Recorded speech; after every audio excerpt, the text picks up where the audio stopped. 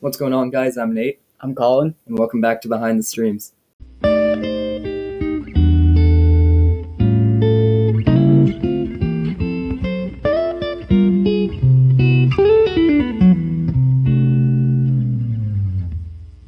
So, we know we haven't uploaded a podcast in a while, and we're just trying to get back into the swing of things today. So, we're going to take today's episode kind of chill. We're just going to be the two of us talking about music, and then hopefully we can get back onto like a weekly uploader. So, we each brought up a few talking points, and we're just going to read them to each other and then just talk about it and see where we go. Colin, do you want to give one of yours first? Yeah. Each of us decided to bring in 3 different talking points, and we're just going to discuss each of them briefly for around like 15 minutes. So I'm going to start with one that I thought, this was the one that made me think of the idea for this podcast. I was thinking about album covers and album art because I was looking through my CD collection and I was looking at all the sick covers there and thinking about like, wow, this cover is actually really perfect for this album. And I was thinking like, how much does album art actually have an effect on the listening experience? Like, if there's a really good cover, could you get more out of the album from that, or does the cover not do anything? Well, I mean, I think a great album cover helps an album, but also what makes an album cover great? Because I know we were talking about this a little bit before the podcast, but you can have albums, especially a lot of older albums, or mostly I'd say like 90s rap albums will just feature the artists and the name of the album, maybe in like a cool outfit or a cool setting to just try to grab your attention and give you that information. So that's one style. There's also the style of just making the album cover art. So some albums I think of are In the Airplane Over the Sea by Neutral Milk Hotel or Kids See Ghosts by Kanye West and Kid Cudi. Those album covers just both look like artwork. And there's really a lot of ways to go with album art, but I definitely think that having a bad cover is a big turnoff for me. I mean, it's the first thing you see. You see the cover before you even listen to the album. So yeah, and the cover can really contribute to the world of the album as well. Yeah. Like in How to Be a Human Being by Glass Animals. The whole album is around the concept that every person on the cover is a song in the album. Oh, yeah. And without that cover, you couldn't really get that. Like, I would have had no idea that each song in the album was about a person if they weren't on the cover. And also, like, there's a lot of different ways to do a cover. Like, you have to take an entire body of work that you've put years of your life into and sum that all up in a single image. Like, that is an impossible task. And that's why some artists just choose to put themselves on the cover. Trap Story by Gucci Mane. If you guys haven't seen, look it up. Trap Story by Gucci Mane has the most thought put into an album cover I've ever seen. Beautifully it's really depicts, just genius. Depicts the world of the album. It is totally not his face photoshopped on Buzz Lightyear. That would be ridiculous. But yeah, you're honestly right. Like, it also goes down to effort, I feel like. Like, how much effort are you going to put into an album cover?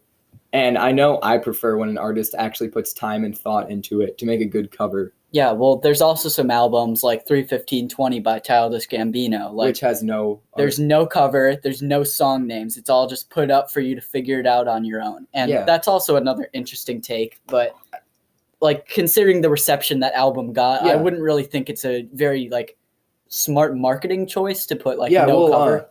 Even again, that served its purpose because he wasn't really making that album for marketing. He was making it because he's retiring Childish Gambino. He's only Donald Glover. So even that album art served its purpose, even if it wasn't very popular for like commercial reasons, which makes sense because it was just white.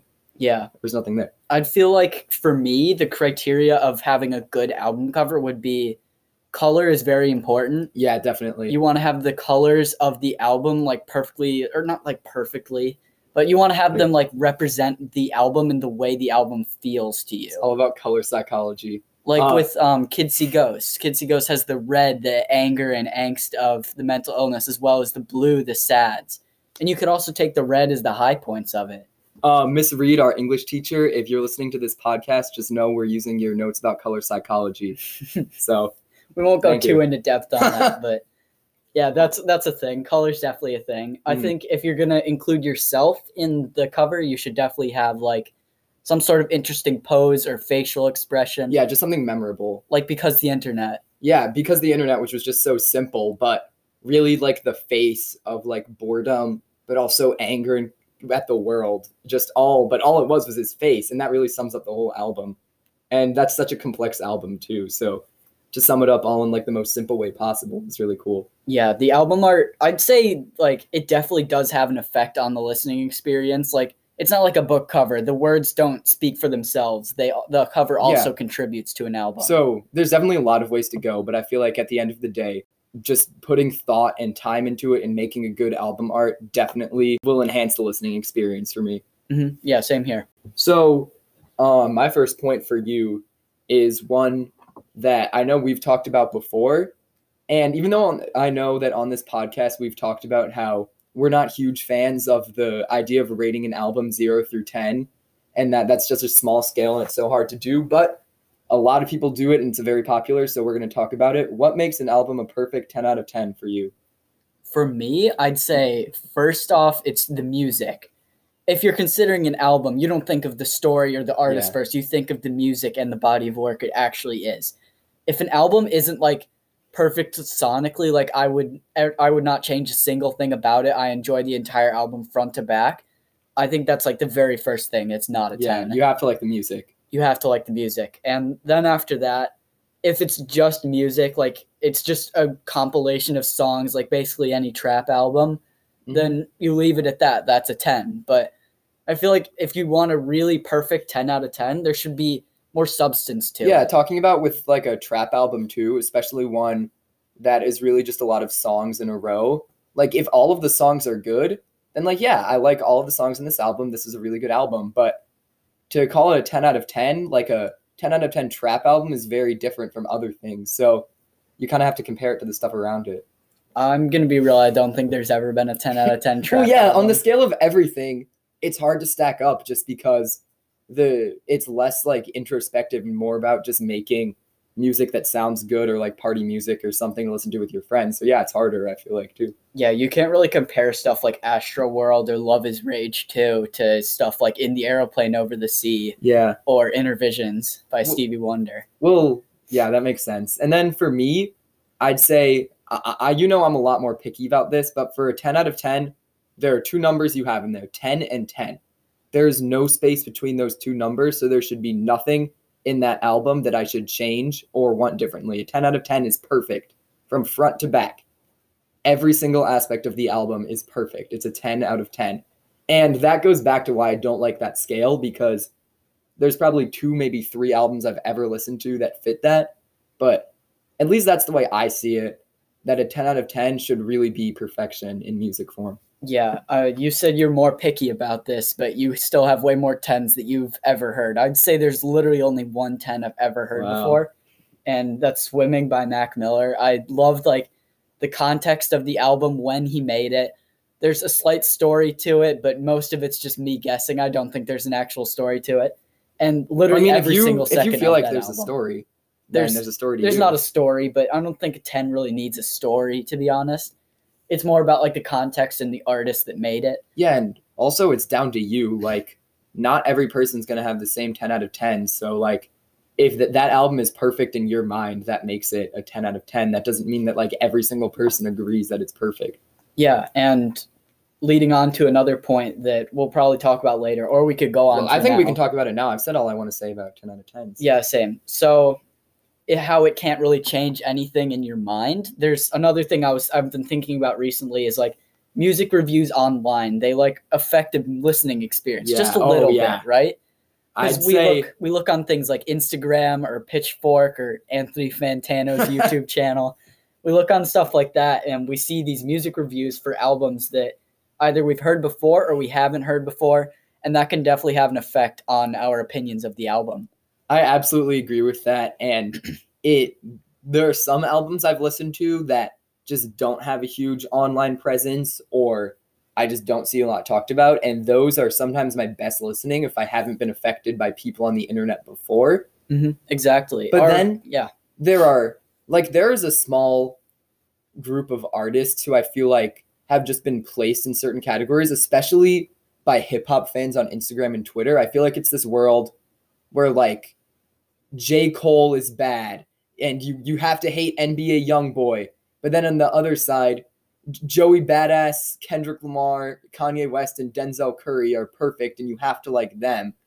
And I'm not saying I necessarily disagree with that, but it's just really hard to find different opinions and thoughts about music you've listened to when a lot of people are repeating the same thing over and over again. It just gets drilled into your head. Yeah, and I especially love it when you find that album that like nobody really talks about that much online, and you can really have the unique album listening experience of that.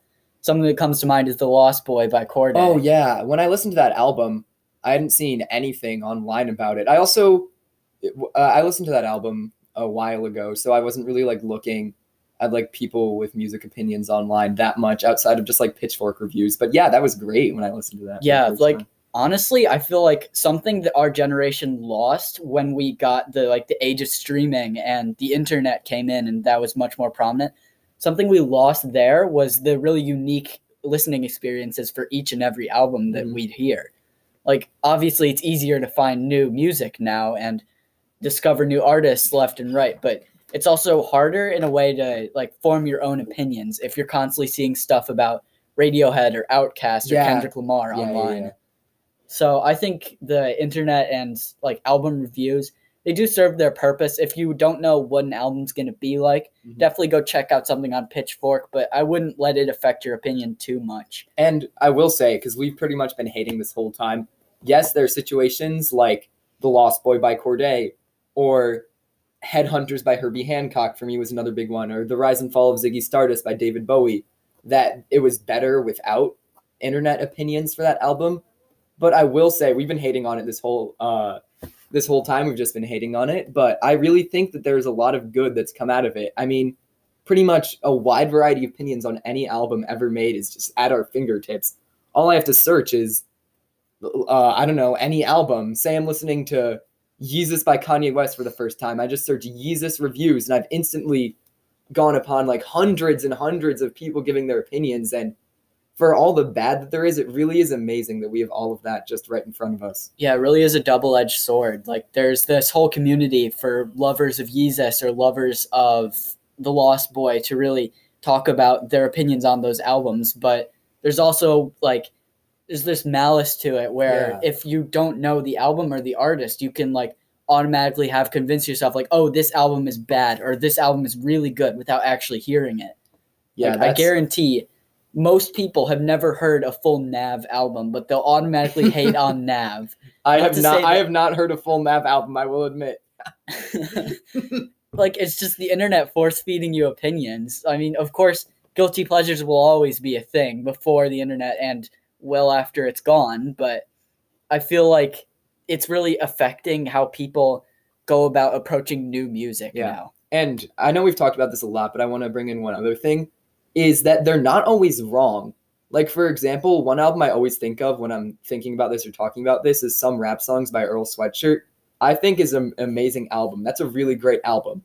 But, like, the hip-hop and Earl Sweatshirt fan community online, whether it be on Reddit or Twitter or Instagram or anywhere, has just, like, put that album up on a pedestal to the point where it's difficult to say you like it because people group you in with that. And I'm not saying that it's like hard to live in this world as a Some Rap Songs fan. I'm just saying that it's like that's the problem, because they're right. That's a great album, but the way people go about it, like raising it up, just almost like twists people's minds into thinking they have to love that album. Yeah, exactly. And I guess that leads a little bit into my next point. I mean, it doesn't at all, but we have to segue them somehow. So what is, say you're going to listen to a brand new album for the first time, you know nothing about it. What's your ideal setting? Where do you want to be? How do you want to listen to it? Well, I would say the way I'd want to listen to it is if I'd never heard of it before. Yeah. Like if it's a wholly unique experience. I have nothing to go off of it other than what I know about the artist, what do I know about any songs I've heard beforehand, or maybe looking at the album art. And I'd really enjoy it, like, if I didn't know much about the album. Like, for example, Big Fish Theory by Vince Staples. The only song I knew about him before was some random single he released in 2018 that I'd heard. And Nate told me to listen to it. And I genuinely think that's one of the best first album listenings I've ever had. Because I went in without knowing what to expect, and it really surprised me with that. And then also, I think the atmosphere there, too. Like, I think I've told you about this before. When I first listened to Big Fish Theory, I was walking my dog outside. It's right before I was about to storm. The sky was like literally purple. I couldn't see anything. It was all black. The only thing that was really visible to me was stuff that was lit up by streetlights, and that like ominous nature of my surroundings really helped to emphasize the sounds of the album. Yeah, I actually had a listen similar to that recently. Just the idea of knowing nothing about it. The album I listened to was Velvet Portraits by Terrace Martin. I knew Terrace Martin because he has collaborated with artists I listen to like Kamasi Washington and Kendrick Lamar. I knew he was one of the best modern jazz musicians, but I'd never listened to his solo music, and I'd seen nothing about him other than he played saxophone on For Free Interlude on To Pimp a Butterfly. He did? Yeah. That's cool. I know. So I listened to the album, and I was like, wow, this is amazing. It perfectly combined his saxophone playing and beat-making abilities, and I was like, wow, this is just a great album, and I'm really happy to just go into this knowing nothing and coming out feeling like I know a lot more about Terrace Martin. And I'm definitely looking into his discography more soon. And the atmosphere definitely helps too. I know personally I love to listen to albums late at night, but not too late, so I don't fall asleep halfway through around like 11 o'clock midnight time. Just put in my headphones, put on the album, and just lay down in my bed with my eyes shut and listen front to back. And then when I'm done, I'll usually go back and re-listen to another song or two that I liked or I wasn't sure about. And I don't know if that's like the objective best way to listen to an album, but I just love listening to albums that way. That's always how I've done it too. The 3 ways that I normally listen to albums is when I'm going on a walk with my dog. I have like 2 routes that I normally go. One takes about 30 minutes, so that's for shorter albums, and then the other's for an hour. So sometimes I'll go out and I'll listen to an album while I'm walking him.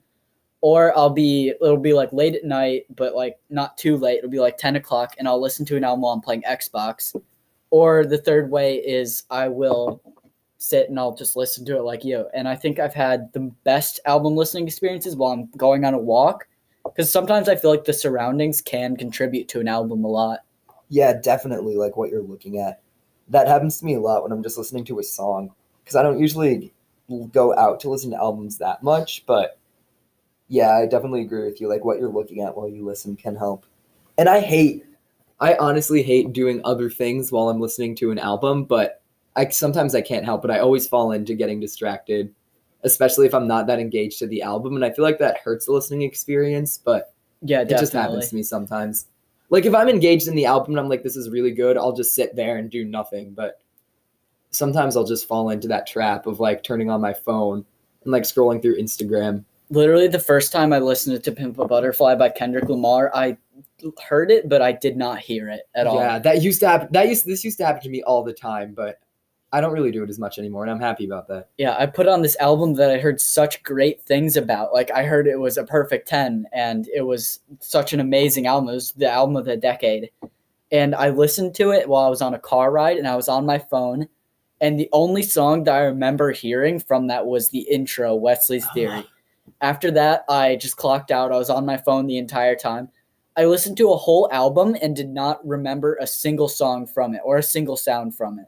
So when I listened to it a couple months later, it was literally like a whole new album to me. I'd never heard any of it or remembered hearing any of it. Yeah, that's crazy. Mm-hmm. So I like to listen while I'm thinking about the music, but like also while I'm doing something else, like some monotonous task of staring out the window of a car ride or walking your dog.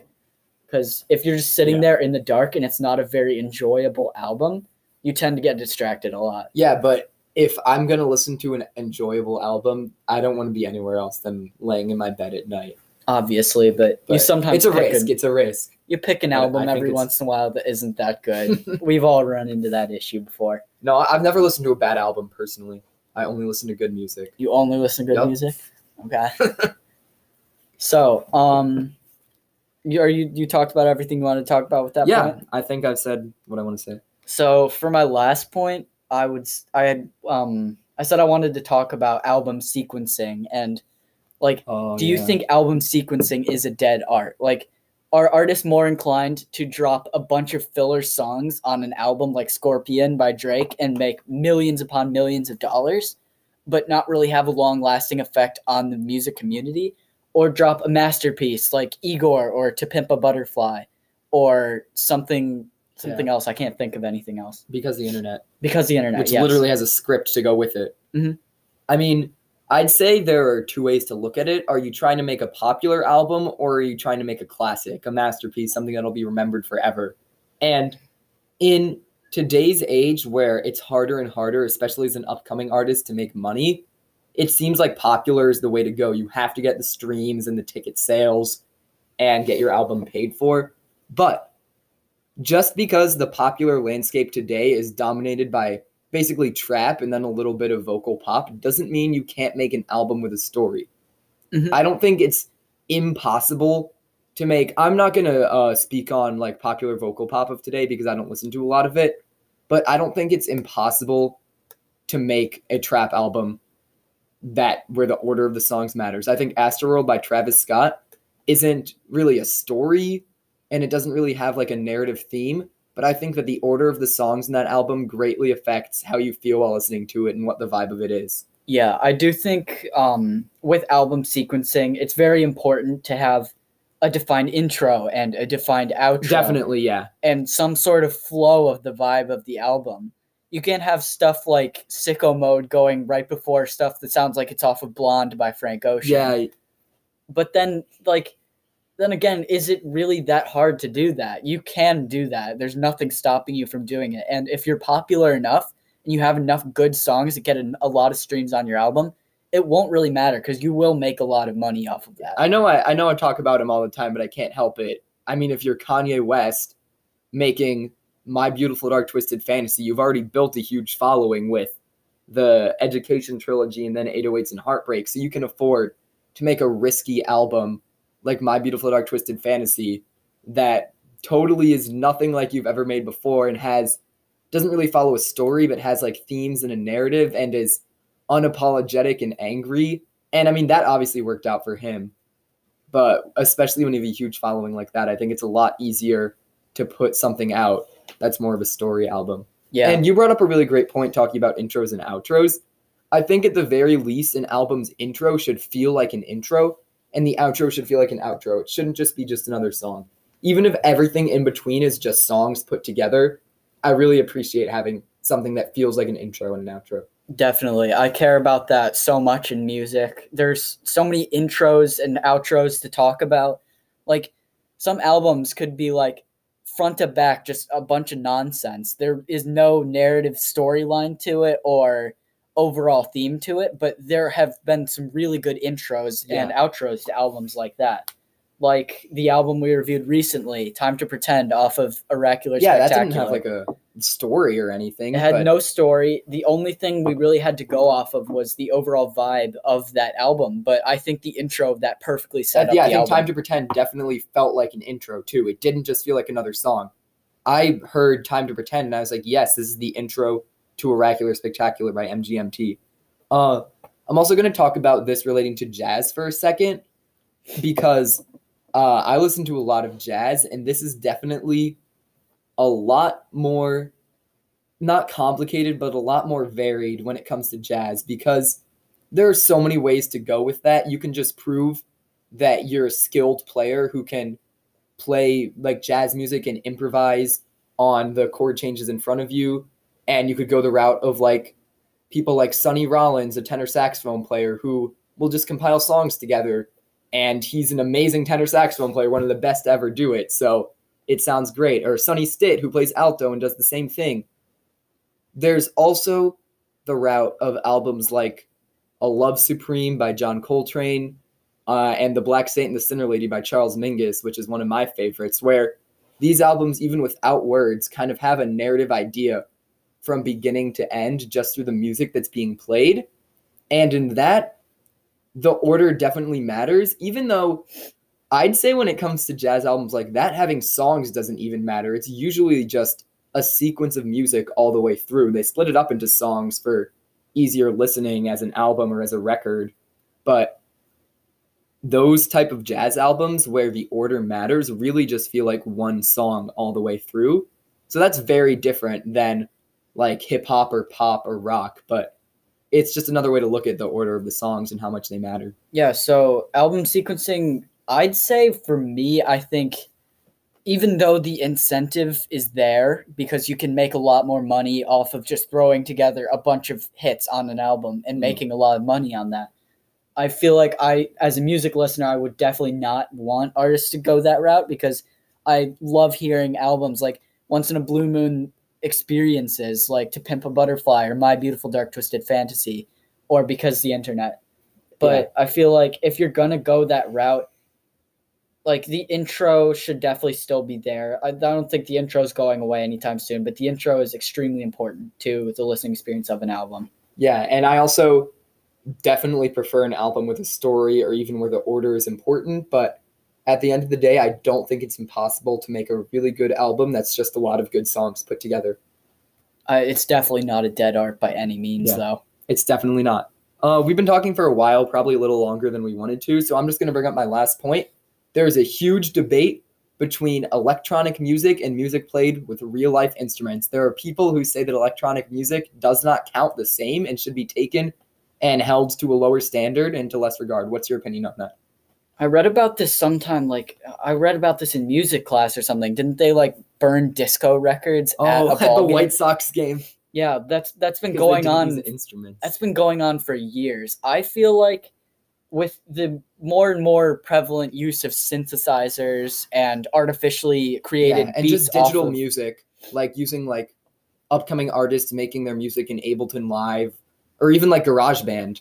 I feel like just for me, since that's been way more present in my life and when I've been listening to music a lot more, I don't mind it at all. In fact, I would almost say I prefer it just because I do tend to gravitate towards electronic music. I don't love pure electronic music, but anything with electronic influences is definitely right down my alley. I'd say this debate is pretty much over in modern rap or pop or even rock, I'd say.